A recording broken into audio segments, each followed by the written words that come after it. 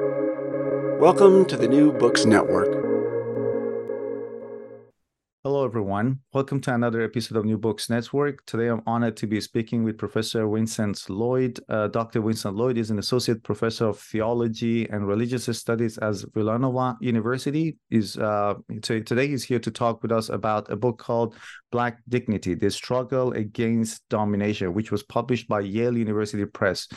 And his previous books include Black Natural Law, and he also co-edited Race and Secularism in America. He also co-edits the journal Political Theology.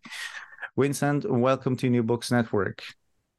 Thank you so much for having me. I'm looking forward to the conversation. Thank you. It's such a great book, and I have a lot of questions. I've already sent you the questions, and I guess you could tell that I had a lot of questions to ask. But before that, I'm really interested to know more about your background, your field of expertise, what made you become a professor of theology, and specifically what attracted you to this to the idea of writing about political theology and also the cause of the Black people in the United States? Mm-hmm. Sure. So I started out when I went to college thinking I wanted to be a scientist or mathematician, but then I discovered I was interested in lots and lots of different classes, lots of different topics.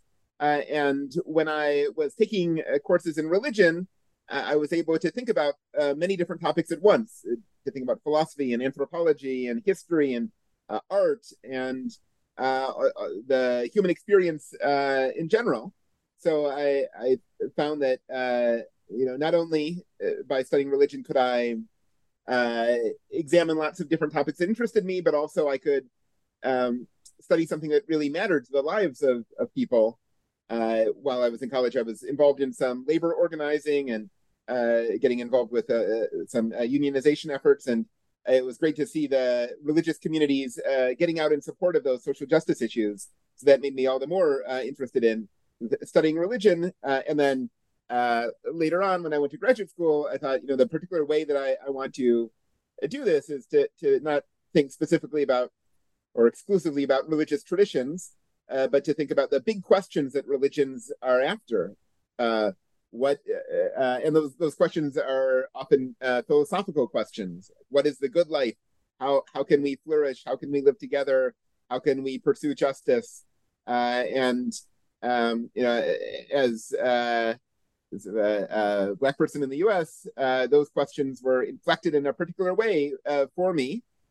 From my own experience growing up in the U.S. and then entering the academy, I wanted to bring the tools I was gaining in the classroom and in my own studies to these questions that really mattered in my own life and to those around me about justice and about struggling against anti-Black racism. And what was the sort of this book, Black Dignity? I'm guessing Black Lives Matter also played a role in creating this book. But did you have the idea of writing the book before that, or is it something that happened afterwards? Yes. So there are a couple answers to that. One, I'd worked on an earlier book that was published called Black Natural Law, where I was looking at the invocations of God's law or a higher law in Black political thought and seeing that as central to the tradition of Black political thought. So we might think of Martin Luther King as someone who invokes God's law, but actually Frederick Douglass, Anna Julia Cooper, Jesse Jackson, all sorts of figures, even W.E.B. Du Bois, who's often seen as a secularist, is invoking God's law or higher law, even coming from a kind of sociological perspective. So I had been thinking about what are the moral foundations of Black intellectual life and Black justice struggles. But the story I told in that natural law book was kind of a sad story. Right? Once there was a robust natural law tradition that paralleled, but also was importantly different from the European and Christian natural law traditions. And then it went away. And in the 70s, 80s, 90s, we don't hear this natural law language around Black justice movements anymore. So that was a kind of sad story. But then Black Lives Matter happened. I noticed that that sad story doesn't fit the reality, right? That there is all sorts of energy. There is all sorts of moral vision coming from Black political movements on the ground, often youth-led, often led by women and queer folks. I wanted to think more about where is that moral vision coming from. If it's not coming from a tradition of natural law or God's law or higher law, where might it come from? Well, I kept noticing, or I noticed repeatedly this language of dignity in the first line of the Movement for Black Lives platform, in the names of organizations under the Black Lives Matter umbrella, in the speeches and writings and tweets of activists involved in the movement. So I thought, well, maybe I should rethink this story about the core of the Black political tradition. Maybe it's not best told as a story about higher law or God's law, but instead a story about dignity. It's a fascinating story, and also you start the book with this story around Frederick Douglass, and in that story you talk about dignity, struggle, and the fact that why its dignity is the heart of the Black struggle. So I'll leave it to you to talk about this, because this is such a fascinating story. And I'm originally from Iran myself, and I do follow the political struggle of women in Iran. And I love that sentence in the book, dignity is in the struggle. So I would let you talk about that story, Frederick Douglass' story, and then it would be great if you could talk about your definition of dignity. What do you mean by dignity in this context, and how is it different from respectability or other similar sounding concepts? Mm-hmm. Sure, yeah, and it is exciting to see how this language of dignity travels so widely geographically and also historically, or that it's a language that pops up in lots of different contexts, and that can suggest that it's powerful, but also can be confusing, right? Because it seems like dignity is being used in different ways. So part of the challenge of this project was to look for some coherence in that language of dignity. And to do that, I wanted to look at foundational text in the Black intellectual tradition, probably the most sort of towering text of the 19th century Black intellectual life, that is autobiographies of Frederick Douglass. He writes his life story 3 times. These are texts that become foundational for the movement to abolish slavery, but also become foundational for the Reconstruction movement, the movement to rebuild and reweave the democratic fabric of the U.S. after the Civil War. Frederick Douglass was born in slavery and eventually escaped, became a leading activist, sort of calling for the end of slavery. But the way that he had the biggest impact was in these stories of his own life that he wrote. And in each of these stories of his own life that he wrote, one episode is always at the center. It's a moment where Douglass transitions from being fully understanding himself as enslaved, right, as a slave, as an object, as something like an animal, and then something happens, right? Something sort of snaps in him. His master, Edward Covey, tries to grab him, tries to whip him, tries to bind him, and sort of, physically attack him. And instead of just submitting, as Douglass had always done in the past, and as was expected of him, Douglass decides to fight back, physically fight back, to grapple with Covey, and they wrestle in this barn in a scene that Douglass vividly depicts and then retells in the subsequent autobiographies. There are other interesting characters around. Covey tries to call on other enslaved people to help him capture Douglass, but those people say that they won't. Douglass uses his body to fight, but he also uses his words and reasoning to try and trick Covey. And eventually they come to a standstill. Douglass doesn't escape at that moment. He's not free, but he realizes that he's more than just an animal. He's more than just an object. He's more than just a slave. Right? He is a human being, and in Douglass's own words, he has dignity. He realizes that he has dignity through this process of struggle, physical struggle, grappling, but also intellectual struggle, also community building, right? It's through his relationships with the other enslaved people that he could count on them to come to his aid, or at least not help Covey. So there are lots of multiple dimensions of struggle, but that struck me as really important and distinctive, to think of dignity as struggle, and struggle against mastery, right? Struggle against in this case, a master trying to treat another human being as a slave, but also mastery as such, right? This phenomenon of domination that we find all over the world at different moments of time in all of our lives in different ways, in different extents, on scales large and small. This struck me as, what ought to be the starting point for any analysis of dignity, to think about dignity as a struggle against domination, which is quite different from traditions of dignity that see dignity as something like aristocracy, something like nobility, right? A kind of high rank, the dukes and the duchesses and the kings having dignity, and the poor people not having dignity. That was one older conception of dignity. But it's also quite different from this sort of universal conception of dignity that we find in Kant and also some Christian traditions and other religious traditions, where just by nature of one's humanity, one has dignity. In this case, dignity is something, in the case of Douglas, and I think more generally in the African-American tradition, and probably more generally the Black tradition, see dignity as something that is done, right, in struggle, right? It's not something that's had, it's not something that's possessed, but something that's performed. And so attuning ourselves to that different sense of dignity that Douglas's story so vividly captures and helps attune us to, I think is really useful in reorienting how we think about dignity. And it's in that sense that you mean dignity is performative. It's just not a state like respect that you usually associated with the nobility.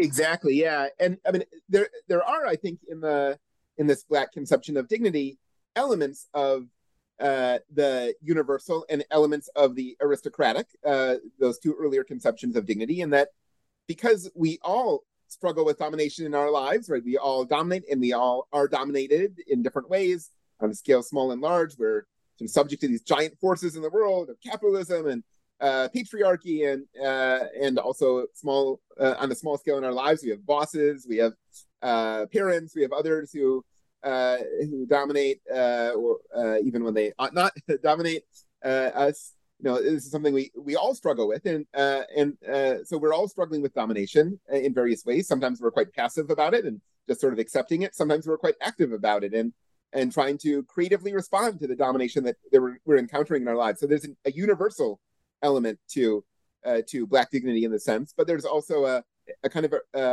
a differential element. Right? There's some people who are struggling more, in this case of Douglas, where his very humanity is on the line. Right? If he does not struggle, he will be effectively an object or animal. If he struggles, he will realize his humanity. But in that case, there's a greater magnitude, I think, of this kind of struggle, and we ought to respect that as in olden days they might have respected an aristocrat or a bishop or some person of high rank.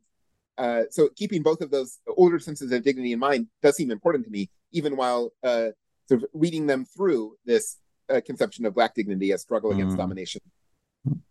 There's another question that I have. The oppression has always been a part of humans' history. So it's African American oppression, sexual or religious minorities go through these. There are still women who are fighting for their freedom, who are fighting to free themselves from oppression. In the book, you say that we need to recognize the distinctiveness of Black oppression, and also you go on to say that Blackness is the ultimate paradigm of dignity. So I'm curious to know more about it. What is so distinctive about Black oppression? Mm-hmm. Thanks. Yeah, that's a great question. And I've been, as I've been having dialogues about this book with folks in different contexts, ranging from South Africa to different parts of Europe and Latin America, it's been really interesting to hear ways in which stories about domination and struggle are read differently in different places. And in some of those contexts, there's some suspicion of centering Black experience when talking about dignity and domination. The reason I think it's important to center Blackness is not just about our current political moment and the fruitfulness of the social movements around anti-Blackness, which I think are generating deep insight as well as power, right, to affect transformation that other movements ought to learn from. But actually, I think the more important reason is the long tradition in of sort of theorizing domination, of trying to figure out what domination means, has always taken slavery as the paradigm case, right? From ancient Greece and other sorts of ancient contexts, where to the present, right? When Dominus is the master, right? It's a problem of mastery, and if we're worried about a problem of mastery, we need to be thinking about it not just in the abstract, but particularly in the problem of slavery. From there we can understand cases of prisons, cases of patriarchy, all sorts of other cases. And when we're thinking about slavery, the ancient world slavery is quite complicated, right? It's embedded in different economic systems. There are forms of family relationship that persist. It varies a lot from context to context.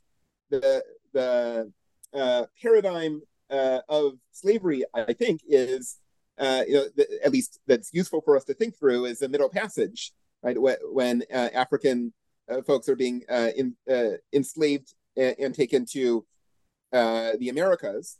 And that strikes me as a paradigm case because the entire identity of the enslaved is as enslaved. Relationships to family, language, religion, land, wealth, everything else, right, are being stripped away. And all that is left is the slave in pure form, something like that. Obviously, that's not entirely true, right? But we're talking about the closest to a paradigm case as we can get. So if we want to sort of study domination in laboratory conditions, right, with all of the complexities sort of bracketed, the case that we ought to reflect on is this case of the Middle Passage, I think. And if it's domination that we care about in our own lives, in the lives of others in various parts of the world, and across time, all of those reflections, I think, are usefully routed through the Middle Passage, because that's the moment where we can clarify for ourselves in our own thinking, in our own politics, what domination looks like and how best to respond. There, I have also a question about Black philosophy, let's say. There are people, and I don't agree with them, but there are a lot of people, sometimes even well-meaning people, who say that we're still creating hierarchies. And it's not only with this. For example, when I come from, again, Muslim background. So when people talk about Muslim philosophy, I say, oh, what do you mean by Muslim philosophy? Philosophy is philosophy. You are creating categories of distinctions that don't really exist. So what is Black philosophy here, and how is it different in general from philosophy as we know it, and what does it aim to achieve? Mm-hmm. Thanks. Yeah, and I think this there's a kind of empirical sense of this question, right?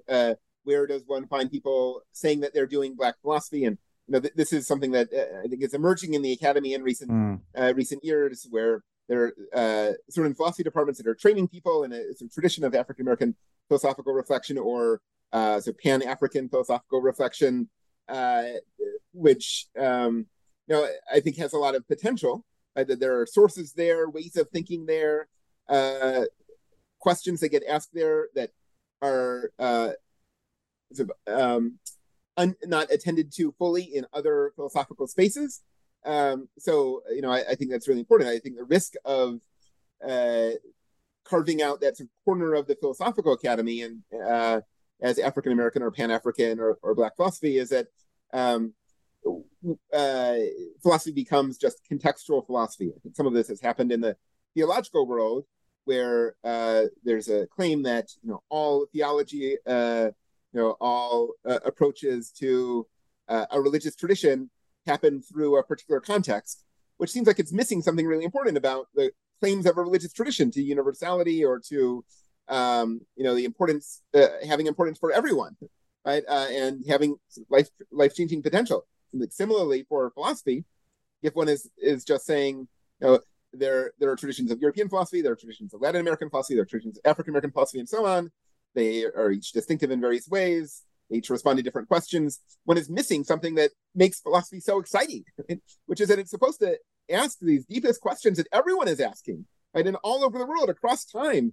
And it's supposed to sort of dig deep into the meaning of justice and love and anger and the good life and so on. So, I think it's important for me and exciting. I think in when I see people doing this, to read sources that come from a particular context, but are making claims that are universal or making claims that go beyond that context about what wisdom really is, what justice really is, and that's what I see happening in this Black philosophical tradition. That there is a very particular experience that's giving rise to the kind of reflection in figures like Frederick Douglass or Aimé Césaire or Senghor or Martin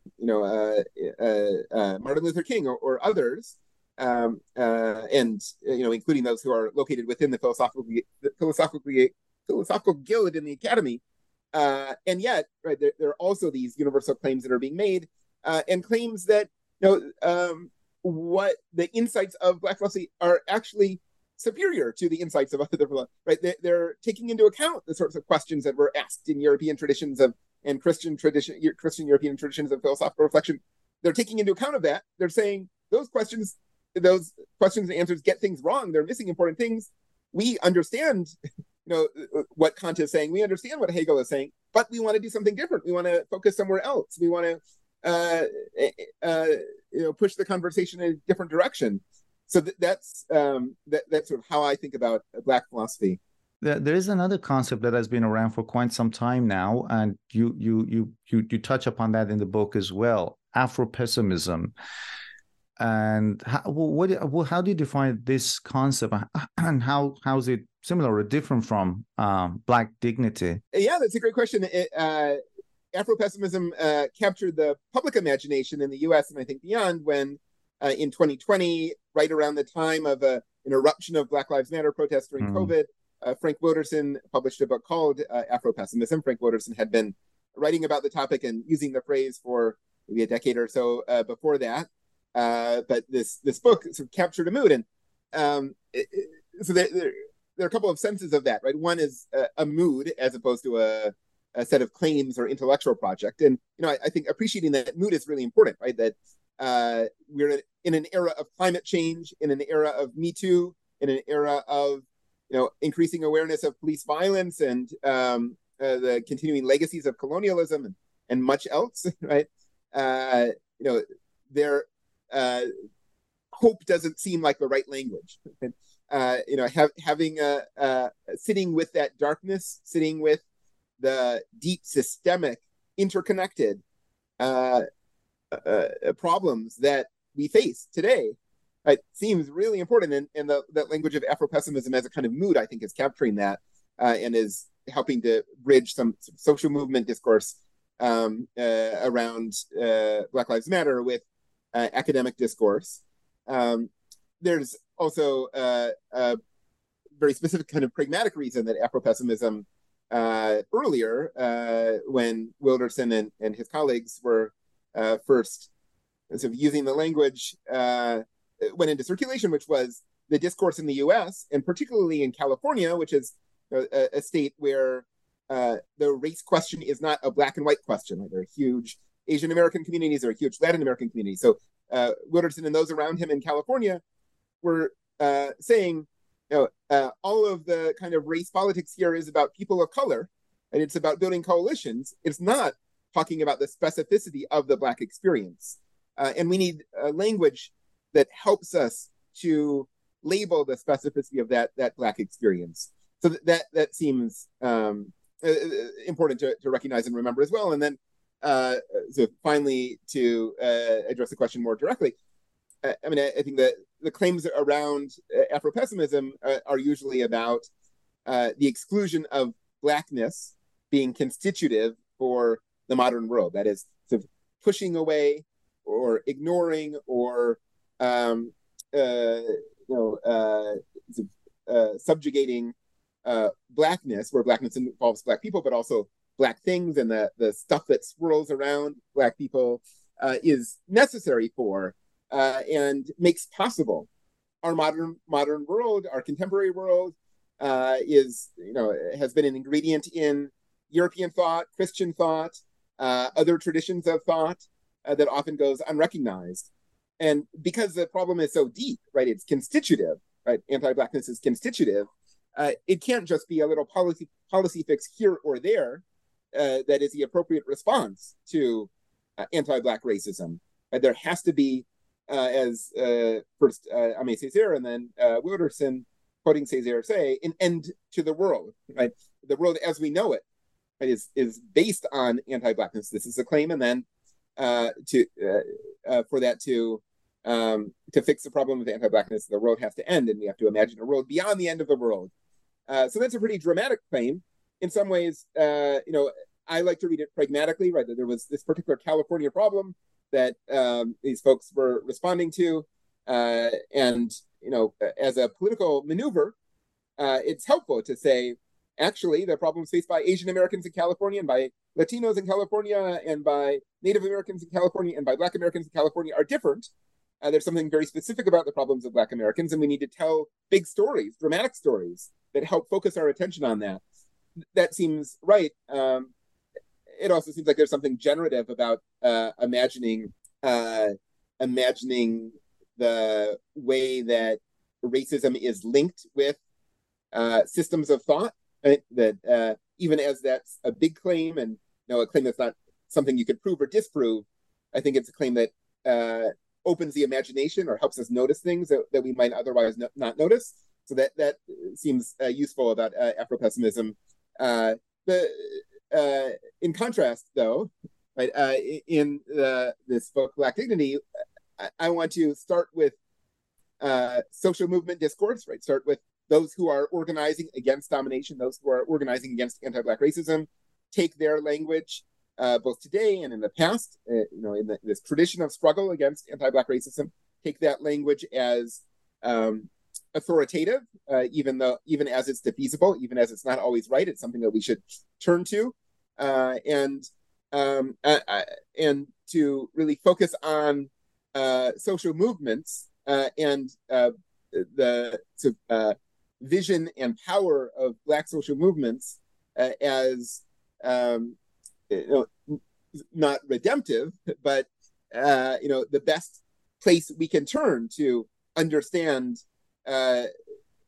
everything about the world, not just some particular aspects of the world. So in some ways, it's a flip side of the Afro-pessimism, right? The Afro-pessimism is kind of sad story, primarily intellectual story, that says, anti-Blackness is connected with everything.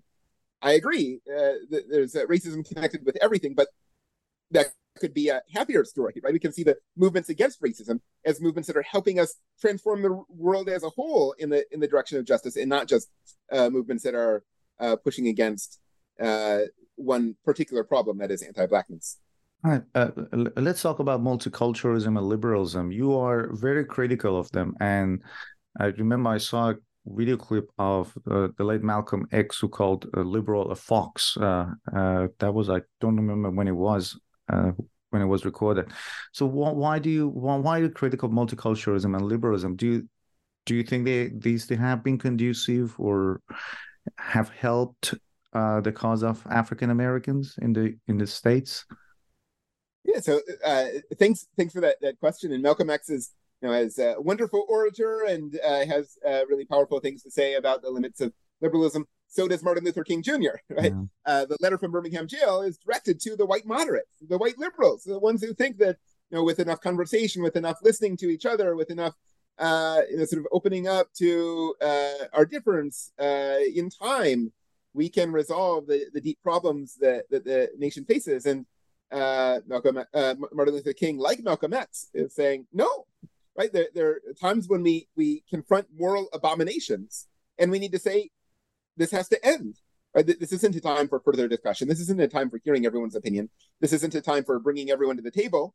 This is a time to sort of put our bodies on the line and say there can be no more of this abomination that was segregation in the South, and that we can see versions of that in various social movements in different parts of the world.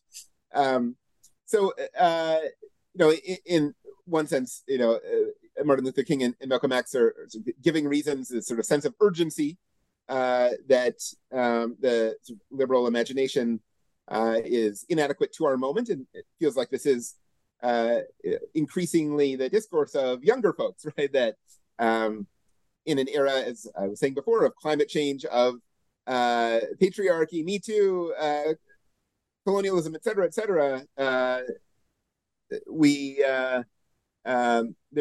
there's a sense of urgency, right? A sense that if we don't act now, we may not have a chance again to act, right? Which climate change brings so much into focus, but which we ought to feel about police violence, about prisons, about other issues as well. The traditional liberal political imagination isn't up to that task. That's sort of one side. Thinking about multiculturalism in particular, at least in this book, I try and think of a kind of periodization where there was which is focused on a U.S. context, but I think maps into a post-colonial context as well. There's a sort of era of protest where racism was named as a legal problem, and then that push was in part successful and in part unsuccessful. It radicalized. In the U.S. there was a Black Power movement, Black Panthers and others. In post-colonial context, one finds other sort of versions of this radicalization, especially when there's violent struggle involved. And then we enter into an era of multiculturalism, 80s, 90s, and aughts in the U.S. And I think the dates are a little bit different, but I think things like this happen in other post-colonial contexts and in other metropole contexts. There's a sense where there's a remembering of ourselves as a nation or as a people, as one that had sinned, recognized the sin, and then recovered from it. Right now, we have all sorts of different people who can work together, who can be included, who can share their traditions and their foods and their games and their clothes, and we'll appreciate how everyone is different, but we can all be together. Right? This manifests in different ways in different places, but I think it had a whole lot of ideological force in the U.S. for 3 decades. And that during those 3 decades, Black justice did not advance. During those 3 decades, the statistics about education segregation, about wealth inequality, about pollution in Black neighborhoods, these statistics are not getting better. They're getting worse. Right? So this ideology of multiculturalism, which seems like it's a kind of happy story, everyone getting along, we solve the problems, actually is just masking the problems, right? And making it, freezing our capacity to address them, because it's telling a story about problems as things of the past that have now been addressed and are now being memorialized. So that strikes me as the problem that motivated the rise of Black Lives Matter and similar movements in the 2010s. In the U.S. context, in particular, Barack Obama promised to be the realization of multiculturalism. He embodied physically multiculturalism, being the son of an African father and a white mother from Kansas. He was multiculturalism. Now that was ruling the U.S., and yet police violence was increasing. Was increasingly visible. Prison population was still hugely. It was still huge and disproportionately affecting Black folks and poor folks, et cetera. So seeing that disconnect between the triumph of multiculturalism and the facts on the ground, particularly for poor and marginalized and Black folks, getting worse and worse, led to this sort of eruption. And now I think my book and others are trying to theorize that break, right? Say what will come after multiculturalism. That was a paradigm where, at a moment of paradigm shift, it's not clear what the new paradigm will be. Right? We see the cracks in the old paradigm. We see it's not addressing what it's supposed to address. It's incoherent. We're setting it aside. But what comes next? And I think that moment of paradigm shift that we're in now is causing a good deal of the uncertainty and fissures and internal tensions within social movements, as well as in broader political discourse, because it's not clear what the new paradigm will be. And when you responded, I was reminded of James Baldwin, who there was this video of him who said that you always tell me it takes time. It took my parents' time, my grandfather's time, my nephew's time. I don't remember exact quote, but it was, again, I guess, a criticism of this liberal idea of just getting into dialogue, to solve the problems. Anyway, what is Black political theology? And again, when I was reading your book, I was very much reminded of the idea of liberation theology. Is it close to that, or is it different from that? Yeah, so I wear a couple of different hats, right? One is that I teach in the theology and religious studies department here in the U.S. at a Catholic university, although I'm not Catholic myself. And what theology and political theology mean in that context is one quite particular sort of thing. And what Black political theology means in a social movement context is quite a different sort of thing. So I'll address the latter first. And I would start addressing that by noting that there's often a story told about the recent wave of racial justice movements that says these are secular movements.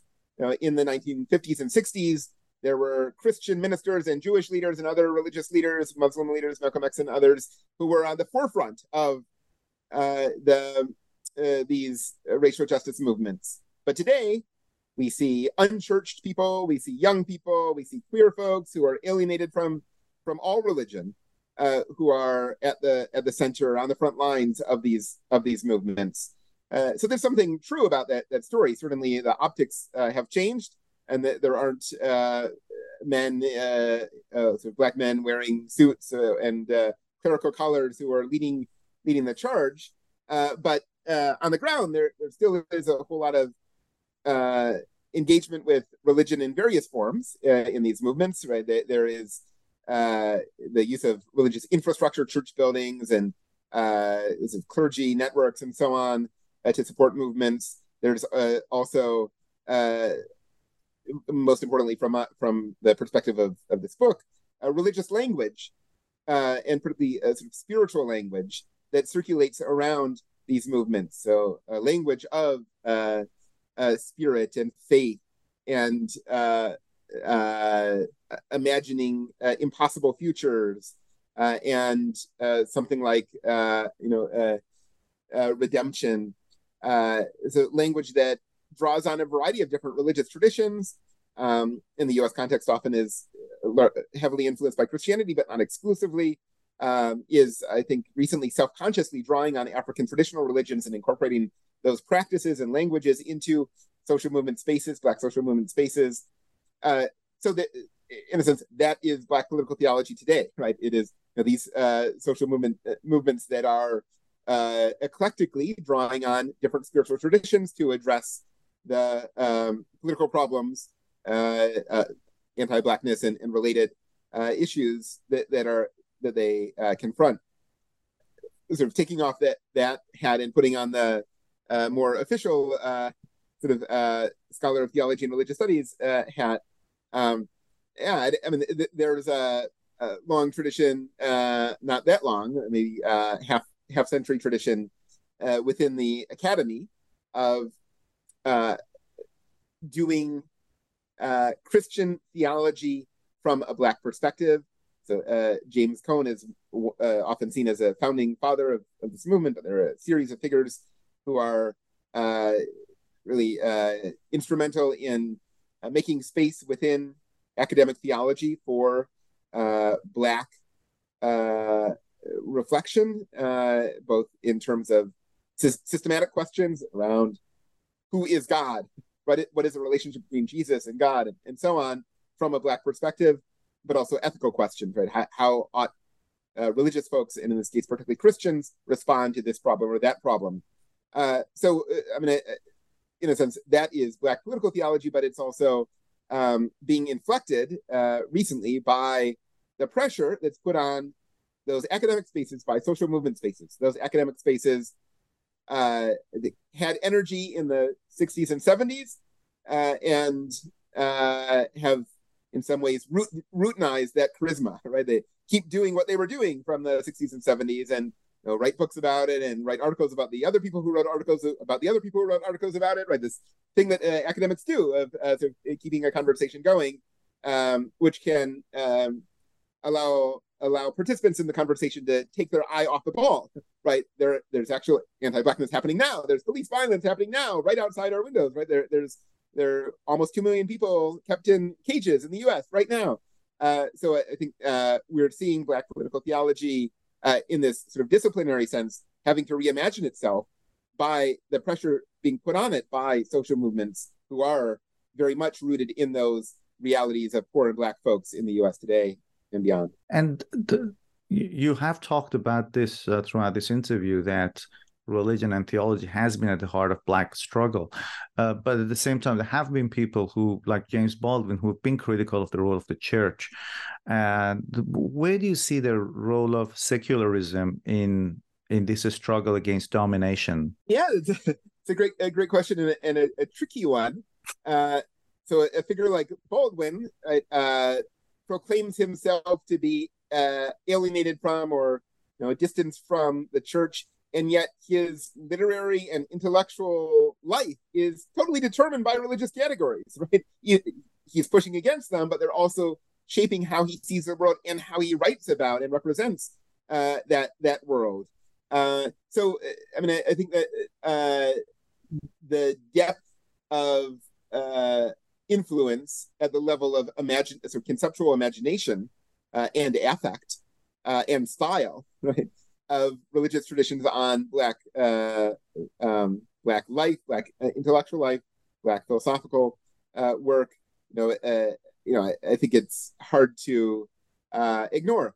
That being said, this question of secularism is one that I'm particularly interested in, because there was this wave of scholarship on the question of secularism that largely grew out of anthropologists interested in Islam, and particularly in Egypt, Talal Hassan, Saba Mahmoud, and others, who were making the claim that secularism in those contexts is a political tool of the West, of imperialism, of liberalism, and religious movements are pushing back against secularism, and by pushing back against secularism, they are doing politics, right? Because by pushing back against secularism, you're pushing back against all the connected ideologies. So there seems like that strikes me as quite compelling, at least to think with and argue with. And there has been relatively little of that kind of conversation traveling to the context of race in the U.S., right?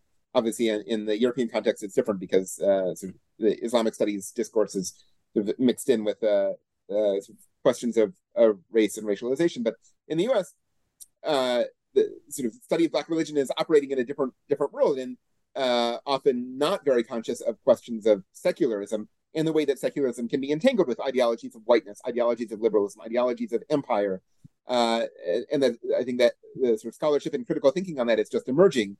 So I do think it's important to be careful in our analysis of social movements to neither embrace the secularist reading of these movements or these sort of intellectual projects that are implicit in the movements, nor to do the other secularist move, which is to caricature religion and manage religion by caricaturing it and saying this that's what we find here, right? Martin Luther King is Christianity, or Malcolm X is Islam, something like that, right? Which is also getting religion wrong and limiting its potential, containing its potential by playing with a kind of cultural fantasy.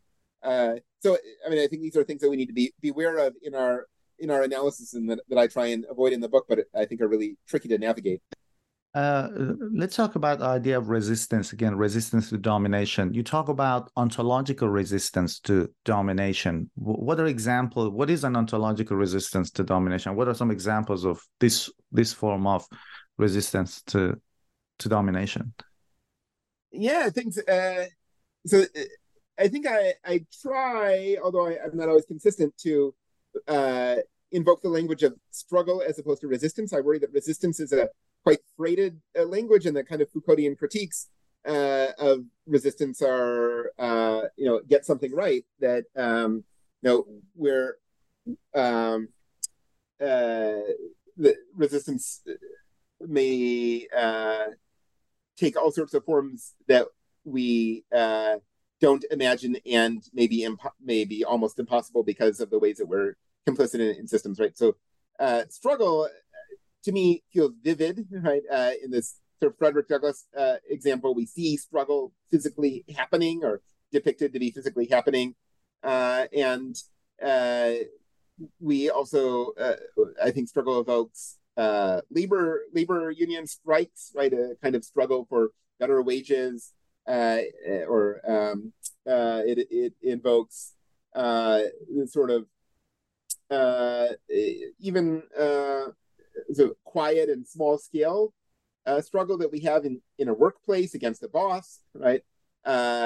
Which might be directly against the boss, or might be slowing down our work, right? Or not doing exactly what the boss says because of the relationship of domination with the boss and the sort of broader system of capitalism that the boss points to. So that language of struggle, I think, is meant to help us notice these different sites, including silences, which can be a form of struggle, right? If there's a discourse that one is expected to participate in and one refuses by being silent, that strikes me as a form of struggle. I think the language of spiritual struggle is really interesting as well, and evocative and useful. I don't know exactly what it means, but it seems interesting to think about prayer as a form of struggle, which again might be a kind of struggle within oneself that reconfigures one's own orientation to the world in a way that's misaligned with the powers that be, and so is a form of struggle against the powers that be. So those all are sort of examples of struggle. What I mean by ontological struggle is struggle that's oriented against domination, right? So there are all sorts of struggles that we have, and we use struggle in a very loose kind of sense. Struggle to lose weight, struggle to get to work on time, struggle to get the kids to go to bed on time, or whatever it may be. And those are not all about domination. So being able to tell a story about domination and move between that story about domination and the particular practices seems like the really tricky thing, and the thing that I'm trying to commend and offer some examples of in the book, right? How can we sort of offer this picture of a system of domination, which is fairly abstract, by relating it to a paradigm case, the case of the Middle Passage, and then thinking about struggle against this rather abstract system in this variety of ways that range from very active and direct protesting and holding a sign to indirect, aesthetic, musical struggle, silence as struggle, etc. Again, in the book, you talk about new moral vocabulary emerging around Black Lives Matter, and I really love the way you have named your chapters. You have the chapters are called Black Rage, Black Love, Black Family, Black Futures, Black Magic, which is another incentive for people to read the book. It's a very easy book to read and very, very informative as well. So what is this new moral vocabulary that you're talking about? And then maybe you could also talk about, I have a lot of questions from these chapters, but maybe we should talk about a couple of them. And I'm really interested in the idea of Black love. Sure. Yeah. So, I mean, I worry that philosophers, that the methods that we use in Black philosophy ought not simply replicate the methods that are used in the sort of traditions of European philosophy. That is, starting with ordinary language, conceptual analysis, even the sort of deep reflection that one gets in Heideggerian traditions, or the sort of conceptual work that the sort of dialectical work that one gets in the Hegelian traditions. That all seems really useful and productive, but needn't be the starting point for Black philosophy. And so the sort of experiment of this book was to say, what if we start with the not ordinary language that one hears on the street, but the ordinary language of a protest movement, right? The kind of slogans on posters, hashtags on Instagram, uh, the activist speeches and chants. What if we take that as authoritative? What if we take, if we believe that social movements are the best place we have to look for a vision of justice, for a true vision of justice, then we ought to start with the language of social movements and work from there, right? Figure out what it's trying to say, what it gets wrong, where it's incoherent, but always return to that language of social movements that are pushing in directions of justice. So I tried to organize the book, as you point out, according to different key slogans of circulating around Black Lives Matter. Those I didn't aspire to be exhaustive and treat all of the slogans, but I chose these slogans because I thought they addressed issues that are of perennial interest in philosophy and in sort of philosophy in the broadest sense, right? Thinking across history and across geography about truth and goodness and beauty and so on, and how to live well. So I saw these hashtags as occasions to enter in from this Black perspective into those perennial dialogues about big questions. What about Black rage? How can Black rage generate solidarity? And I'm deliberately asking this because there are a lot of, like I said, well-meaning people who want actually racial justice, but they say, well, look, this rage doesn't do a thing. We need to get into dialogue. We need to talk. But there, as you mentioned earlier, there are times that, no, you need to be rightfully angry. So how can this rage, daily rage, generate solidarity? Yeah. So on the one hand, the word rage sounds like it marks a person you don't want to be sitting next to. On the other hand, the term righteous indignation sounds like someone you do want to be friends with, right? Someone who has righteous indignation is someone who's noticing things about the world that others haven't noticed, and they're upset about it, and they want to transform it. And if we sort of sit for a minute with indignation, right, it's about dignity not being respected, right? Going against dignity, right? Indignation.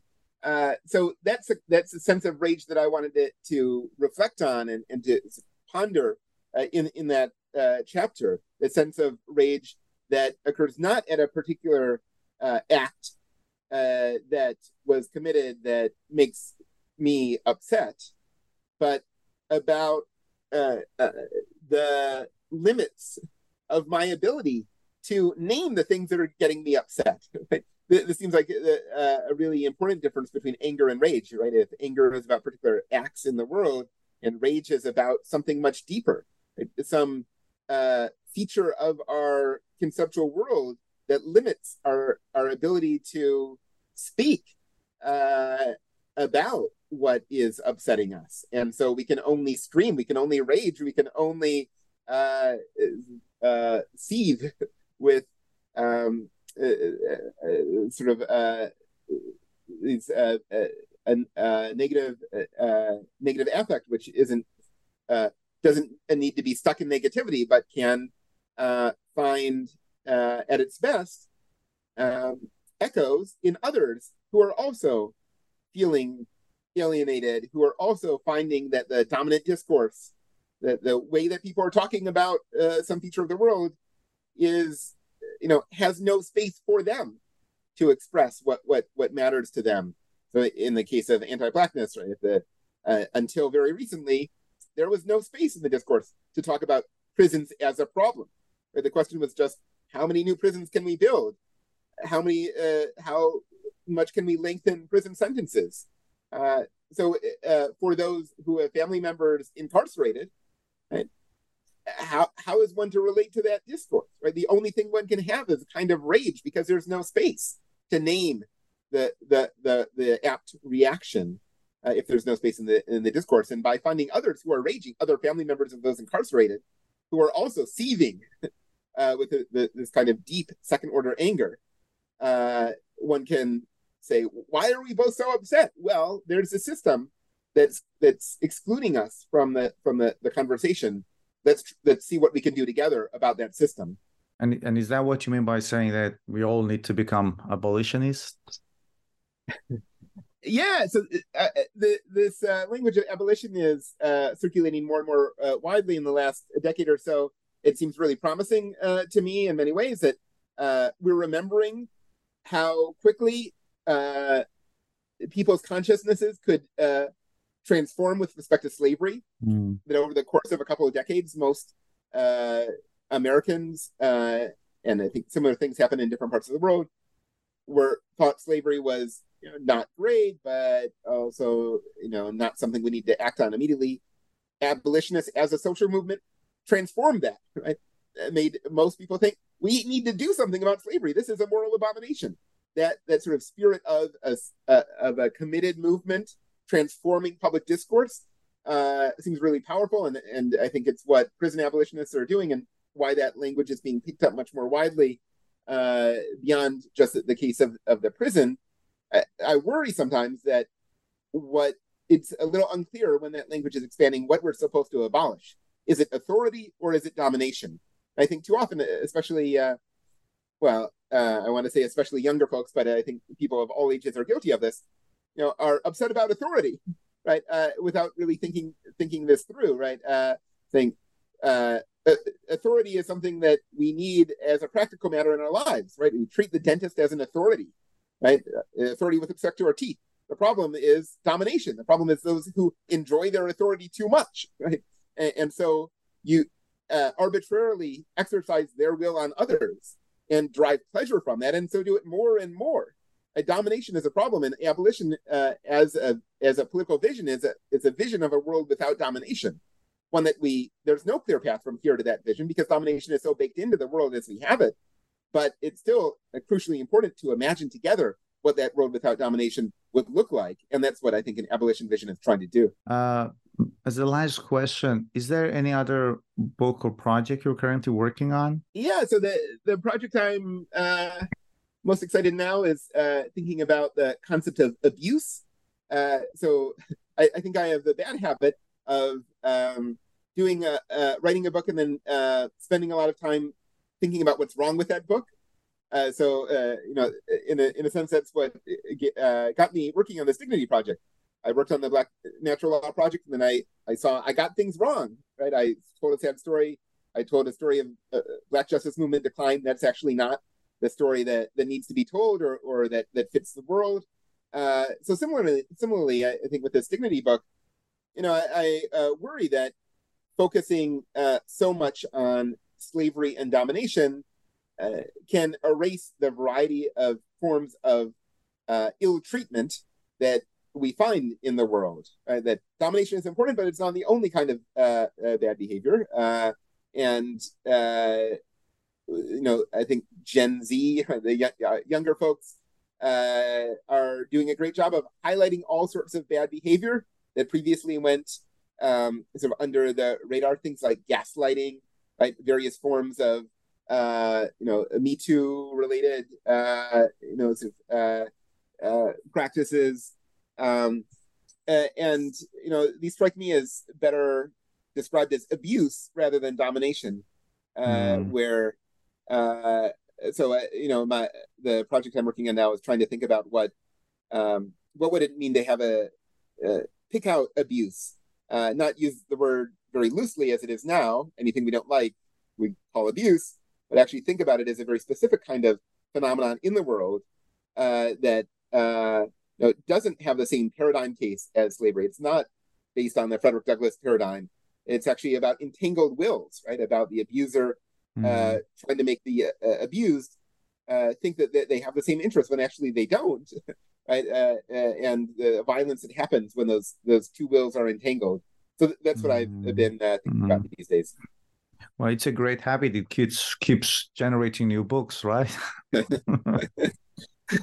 Dr. Vincent Lloyd, thank you very much for taking your time to talk with us. Really, really enjoyed this conversation, and I strongly encourage our listeners to read the book. It's an easy read, and like I said, it gives them a lot of food for thought. And what I particularly liked about the book is true that you talk about the distinctiveness of Black struggle and dignity, but what I found great about the book was its universality, because I felt that I'm not like saying what I had experienced or what I witnessed is anything similar to this, but I could see the points of the commonalities. I could see how in other parts of the world, this idea of becoming abolitionist, this idea of resistance to domination, all echoes with their struggles as well all over the world. Thank you very, very much for your time. Thanks for having me. Take care.